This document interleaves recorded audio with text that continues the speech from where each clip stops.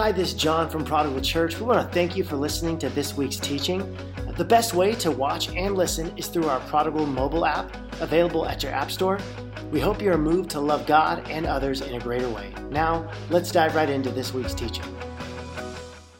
I don't know about you, but I have really enjoyed this Jesus for President sermon series thus far. And we want to let you know that we're just getting started. It's going to be even better. Next week, acclaimed author, pastor, and theologian Bruxy Cavey will be here at Prodigal, all the way from the great north, right?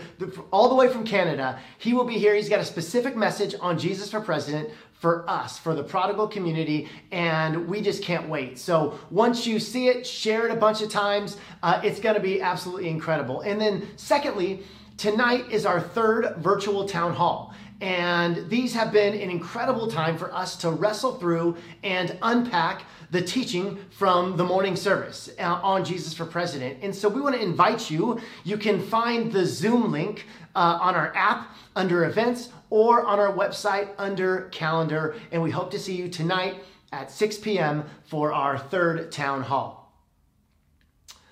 Also, if you haven't watched or listened to the previous messages in our series, you may want to do that before today's sermon, because they really do set the Jesus foundation from which we'll continue to build upon.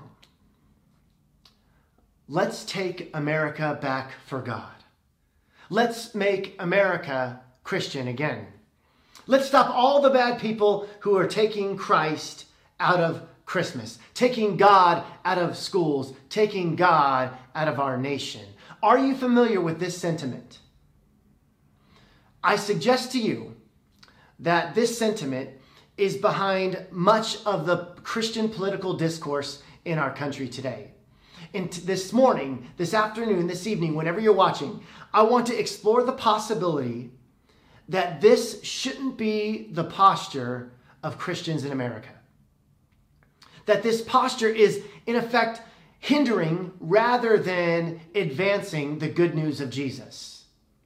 And in his book, The Church of Us versus Them, David Fitch summarizes an episode in 2015 that really brings this to light. Okay, in 2015, the Indiana State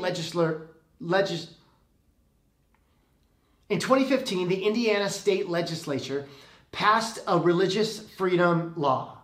Now, playing on the fears that Christian businesses would have to offer services for gay weddings or other practices endorsing LGBTQ sexuality, the legislatures in many conservative states passed bills allowing businesses to legally defend their right to refuse to offer services to those groups if their religious conscience was offended.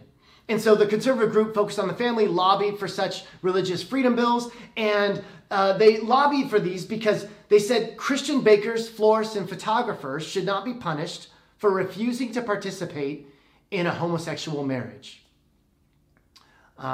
So a large group of Catholic nuns and several evangelical pastors were invited to the governor of Indiana's office for the ceremonial signing of the bill. The governor at the time was, of course, our now Vice President Mike Pence. And the bill was conceived to allow businesses to refuse to offer services to LGBTQ folks in the name of religious freedom. And it was a symbol for Indiana Christians of restoring the state to a Christian America. And the signing of this bill set off a media firestorm, as you can imagine. And in the midst of the controversy, an Indianapolis television person interviewed the owner of a small business, a small pizzeria called Memories Pizzeria. And she asked the owner whether she would cater a gay wedding. And the owner reluctantly admitted that the pizzeria would not cater a gay wedding if they were asked. And in a matter of a few hours, the pizzeria's Yelp review it lit up with degrading insults and dehumanizing slurs. On their Facebook page, lewd pictures of naked men, along with threats to rob and burn down the restaurant, appeared. In a matter of 24 hours, this little pizzeria became the center of monstrous hate. Not long after the flurry of hate, Memories Pizzeria announced that they were on the verge of closing because of all of the hate. A GoFundMe page was started and over 29,000 people donated almost $1 million in less than a week. More money than the pizza place had generated in revenue throughout its entire existence. How does one little pizza parlor become the eye of such a ferocious hurricane of hate? And notable in all of this is that no gay or lesbian couple actually ordered pizzas for their wedding.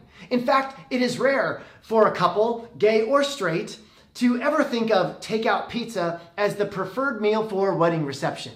And so the pizza parlor had become this absurd and empty symbol toward which our hate could be aimed. Hate of Christians who don't want equal rights for gay people, or hate of gay people for forcing their view on everyone else. The taking down of a little pizza joint in Indiana in the name of equal rights for gays, or supporting its survival at any cost. They both had become such a source of enjoyment that it didn't matter whether such activity had any real impact on the cause for gay rights or Christian rights. It became a place for people to hurl their anger at from one direction or another. Meanwhile, did anyone ever get to the actual discerning of whether Christians should provide pizza or other services for gay weddings? Did churches actually begin to wrestle through what it would mean to be a Jesus community and offer these services or not? Perhaps that happened, but more than likely, people on both sides walked away having made their point and thus feeling some self-gratifying enjoyment at the other's expense, either almost closing down a pizza joint or knowing that they had helped make more money in 1 week than in its entire history. This is the enemy machine, the enemy making machine at its best. This is the enemy making machine at its best, or should I say at its worst. It sets people against one another. It plays on the other side's taste for vengeance and the glee that we receive in winning, all the while accomplishing absolutely nothing. It distracts us from being present to what God is actually doing in the lives of people and the social structures around us. And likewise, each time the Church of Jesus becomes a little pizza parlor, it too ends up making enemies, not friends. That's not the call of Christ followers. The church must avoid becoming the pizza parlor. The church must make space for Christ's presence amidst strife and for reconciliation, for table fellowship, and for being among the least of these and loving the least of these. The space beyond making enemies. Now, this story of Memories Pizzeria, I hope that you can see the critique on both sides, right? The right and the left. Both rallied around something that became symbolic, and both saw each other as the enemy and chose to treat each other as such. That's not what being a Christian is all about, and that's not what being an American is all about. This posture of, we've got to win so that we can be a Christian nation again, it's a lie. It doesn't bring the kingdom of God. It actually hinders the kingdom of God. And it's a lie for two reasons. First, we never see this let's take Israel back for God posture in Jesus. Okay? We see it in his disciples for sure. In Luke chapter 9, Jesus and his disciples were in Samaria. And remember, the Samaritans, they were the bad guys. Okay? They were the enemies. And Jesus sends some disciples ahead of him to get things ready. And the Samaritans did not welcome him. And the disciples are all upset. And so when the disciples, James and John, saw this, they asked, Lord, do you want us to call fire down from heaven to destroy them? But Jesus turned and rebuked them. How much different is the posture of Jesus than those fighting over Memories Pizzeria? See, we talked about this last week. We are to take our cues from Jesus. We are to lead the way in lamb-like sacrificial love and scandalous grace, not just for those that are like us, but for our enemies, for those who are very different than us. Rather than being like the disciples and calling fire down from heaven to destroy these terrible heathens. This, take America back, take Israel back to God. We don't see that posture, that clamoring for power in the life and teachings of Jesus. Every time he is offered power or political control, he resists it to be with the least of these. So first, we never see this "let's take our country back for God" posture in Jesus. Secondly, if we were to take America back for God, it must have once belonged to God. But it is my contention that America was not and is not a Christian nation. I think that that is a historically false claim. Does it surprise you that neither God nor Christianity is mentioned in the U.S. Constitution? The Declaration of Independence does mention the Creator, and it does mention the supreme judge of the world. But you know what's lacking here? What's lacking here is any language that is specifically Christian. It's lacking the most basic claims about the Christian faith. The language of Creator or supreme judge, that's the language that any good deist would use. John Adams wrote this in the Treaty of Tripoli: "As the government of the United States of America is not, in any sense, founded on the Christian religion, as it has in itself no character of enmity against the laws, religion, or tranquility of Muslims." Thomas Jefferson himself took a penknife to parts of the Bible that he found objectionable. And in his story of Jesus of Nazareth, the story ends with the tomb being sealed, and that's it. Jefferson wasn't a Christian by any definition of the word, given his denial of the resurrection of Jesus. Does it surprise you that "In God We Trust" was placed on coins nearly 100 years into the history of our country? And our Pledge of Allegiance, which has become a very hot button topic nowadays. The phrase "under God" has been in the news as of late. But did you know that the phrase "under God" wasn't in the original Pledge of the Allegiance? It was added in 1954 under President Dwight D. Eisenhower, who also said, "Our government has no sense unless it is founded by a deep religious faith, and I don't care what it is." No. America wasn't founded as a Christian nation, and it certainly didn't act Christian. First, we slaughtered the Native American population. And then, the first 100 years of American history, we enslaved thousands of African men, women, and children. The great Frederick Douglass wrote this of the Christianity of his day: "Between the Christianity of this land and the Christianity of Christ, I recognize the widest possible difference, so wide that to receive the one as good, pure, and holy is of necessity to reject the other as bad, corrupt, and wicked. I love the pure, peaceable, and impartial Christianity of Christ. I therefore hate the corrupt, slave-holding, women-whipping, cradle-plundering, partial, and hypocritical Christianity of this land. Indeed, I can see no reason but the most deceitful one for calling the religion of this land Christianity." Now, I want to remind you all that nothing I have said thus far can be construed as right or left. And may I suggest that if right-left is your only filter for any and everything that you hear, it may be time for a new filter. That may be what God wants to bring to you throughout this series. There's this painting painted on the dome of our Capitol building in Washington, D.C. It is called the Apotheosis of Washington. And it was commissioned by President Abraham Lincoln during the Civil War. And it was to depict our nation as a necessity in world history. The name apotheosis, it means raising up of a person to the rank of God, or the glorification of a person as an ideal. And here in this painting, you have Washington among the gods. And right below Washington is the goddess Columbia, the goddess of war. And back up there with Washington on his right and on his left are two female figures representing liberty, victory, or fame. And this painting on the ceiling of our Capitol might be American. It's very American. It's just not Christian. What I'm trying to say is that for too long, the church has conflated Christianity with America. And I want to contend that that is bad news for Christianity, and it's also bad news for America. Our politicians feed us this, right? Thomas Jefferson said this: the USA is the world's best hope. Abraham Lincoln said that we're the last best hope of the earth. Woodrow Wilson insisted that America would save the world. Okay, these are Republicans and these are Democrats. Both parties fuse Bible and country. Both parties appeal to God. Both parties will always put the kingdom of America over the kingdom of God.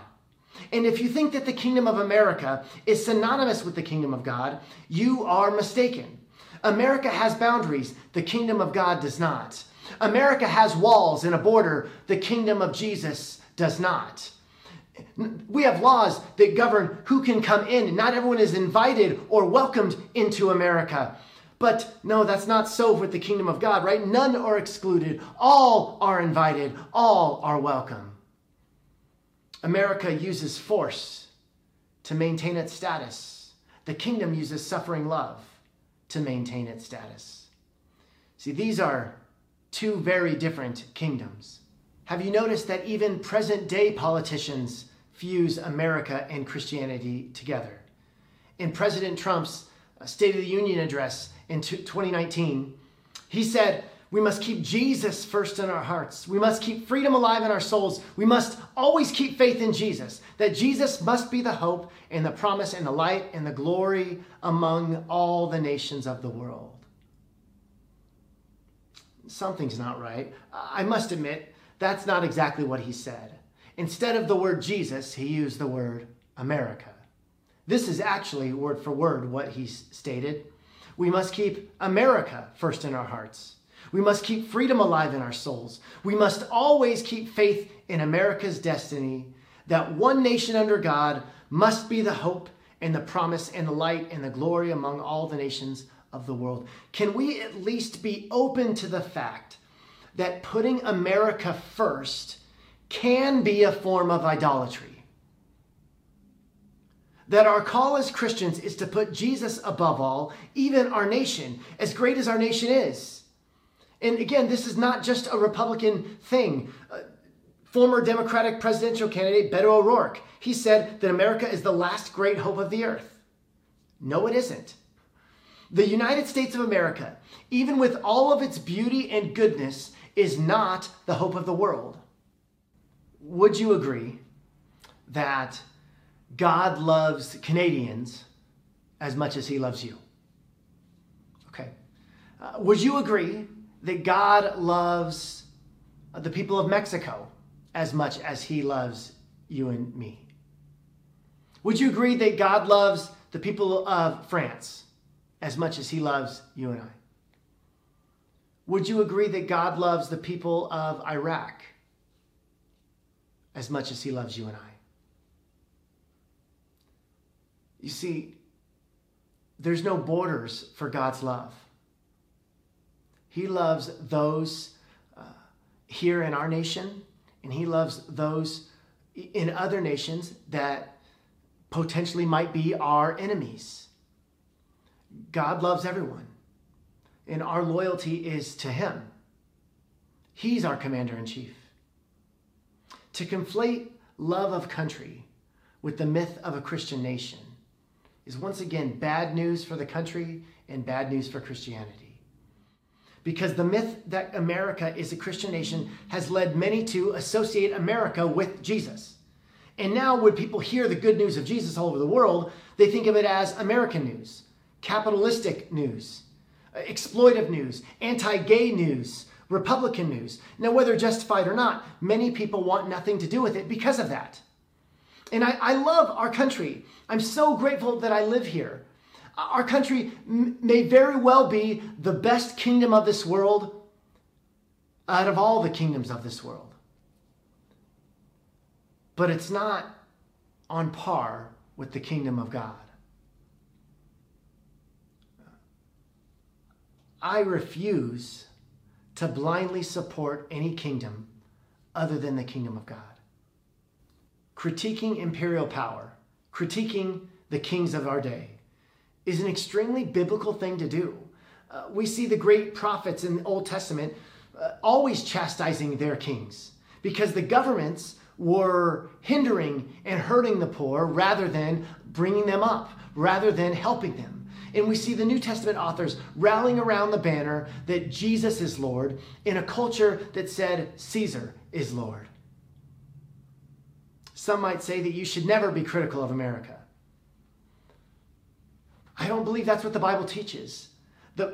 I believe that when America is wrong, that American Christians should be able to say that America is wrong.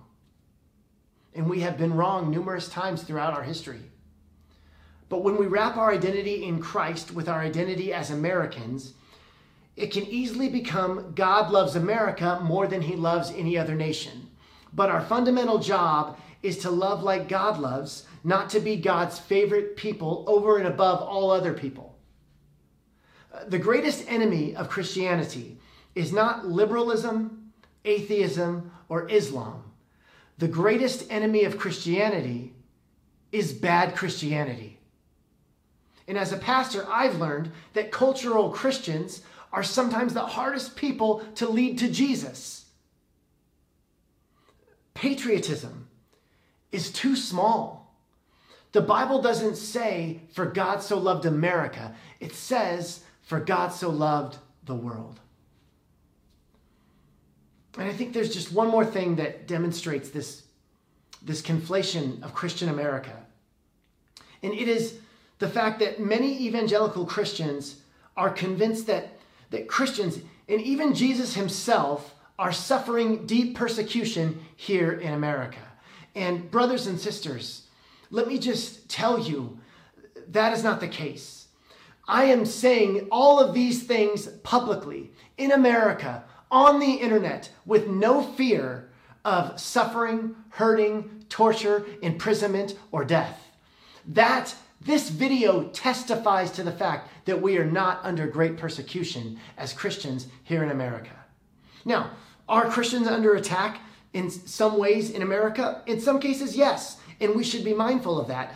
But let's not be deceived by the culture war rhetoric that Christians are under widespread attack and that the worst persecution is here, that we're the victims. Often American Christians can become so caught up in thinking that everyone's out to get us that we root our politics and our voting decisions rooted in fear.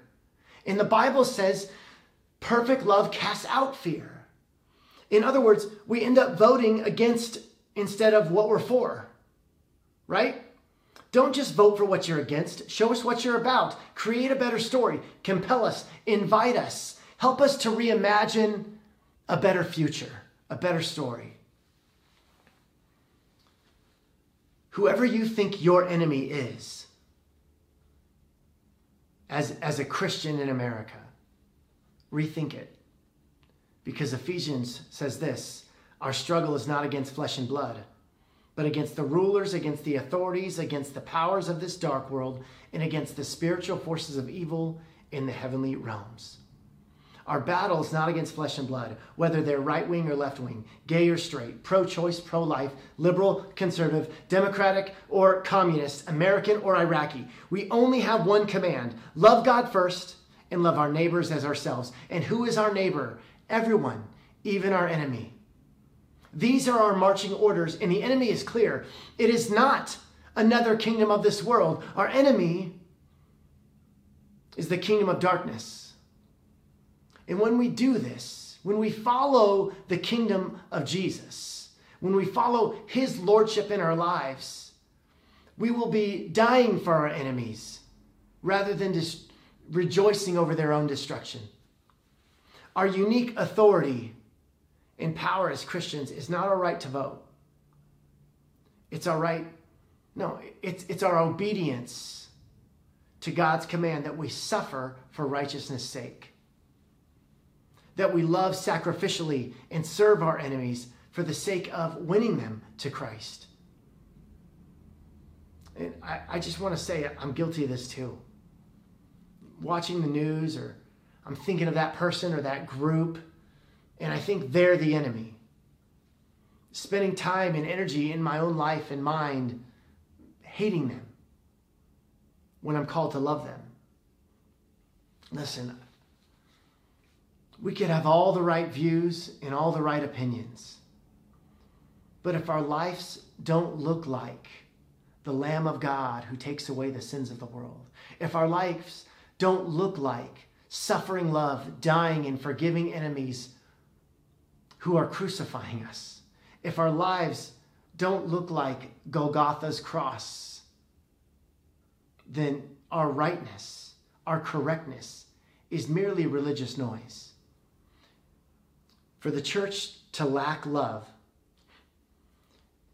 is for the church to lack everything.